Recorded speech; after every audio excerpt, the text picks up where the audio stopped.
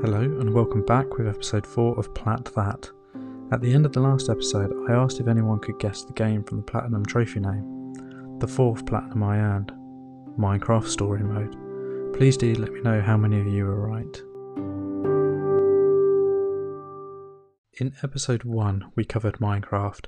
Now this game is Minecraft Story Mode, which is a little bit different in terms of playstyle, and I'm sure we'll get into that a little bit more detail later on. Before we get in too deep, let's have a look at the developers behind the game. Telltale Games. Telltale Games was founded in 2004 in California by Kevin Bruner, Dan Connors and Troy Melander. Apologies on the pronunciation, I'm sure it's not correct. These three guys were former LucasArts employees who worked on their adventure games. You guessed it, point and click. LucasArts deemed adventure games too risky to release and cancelled work on Full Throttle 2. Only just found this out and feel like I'm crying. Honestly, I'm a mess. Damn you, LucasArts.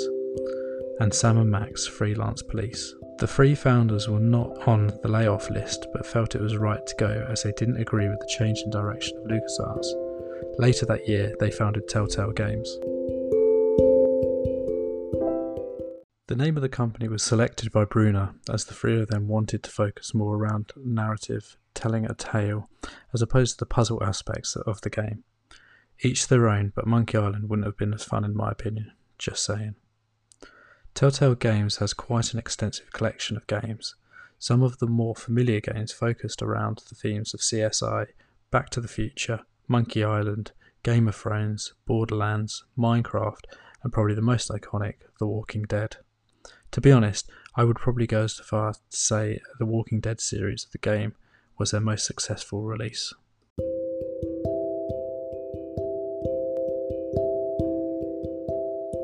After a great initial success in the earlier years of the company, basically things went to shit.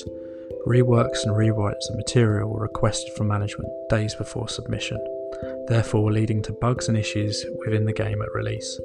In 2017, Bruner stepped down as CEO. Some say that it was actually voted out by the board of directors. This doesn't bode well, as Bruner actually filed a lawsuit against Telltale Games a year later.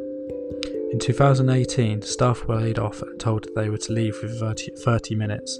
They got no severance pay, over here we call that redundancy, and their healthcare cover had a limited time remaining.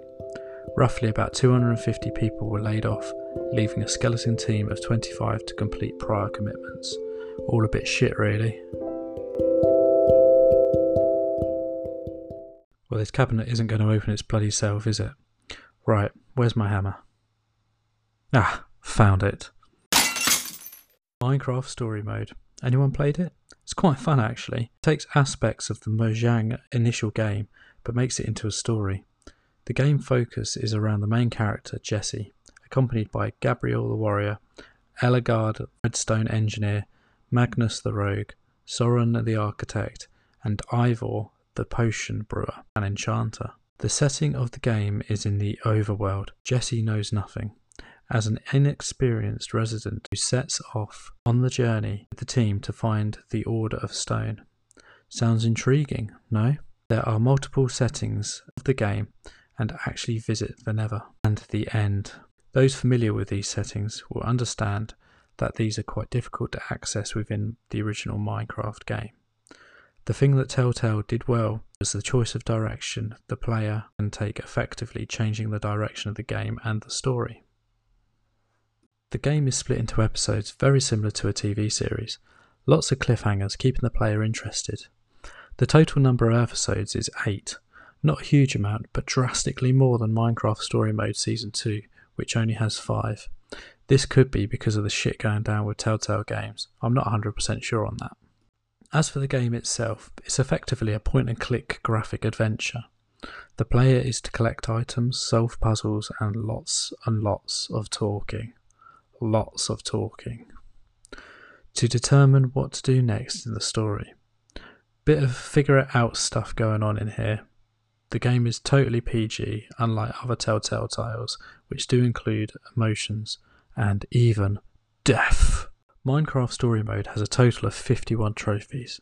This does include 2 DLC packs, so the base game has a total of 33 trophies, 32 not including the platinum. You know the drill by now.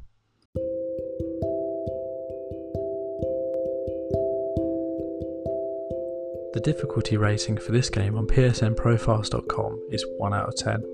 There is one sole main reason for this being there is only 4 missable trophies.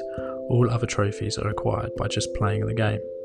I mentioned earlier about Telltale games having different routes that can be taken. This does not always seem seen as face value. Although the choices can be made, the story still has a linear pathway, therefore enabling all the main trophies to be acquired in a single playthrough. There are games in my cabinet, which we will get to, that do not follow this rule, and they can be an absolute ball ache.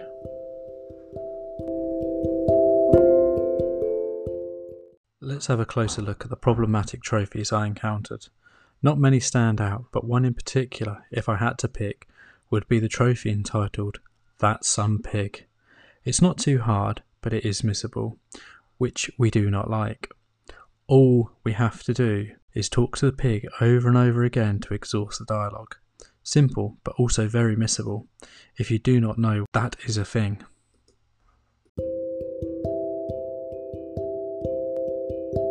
The trophy list is not shared across the multiple platforms in the PlayStation ecosystem.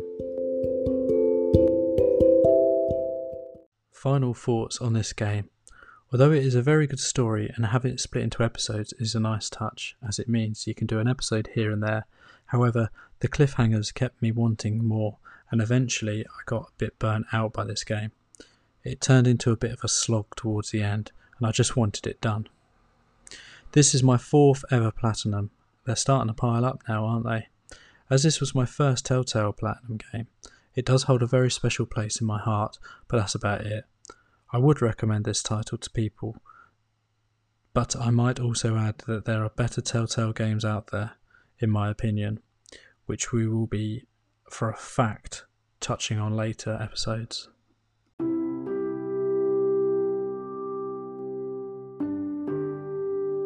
So there we have it.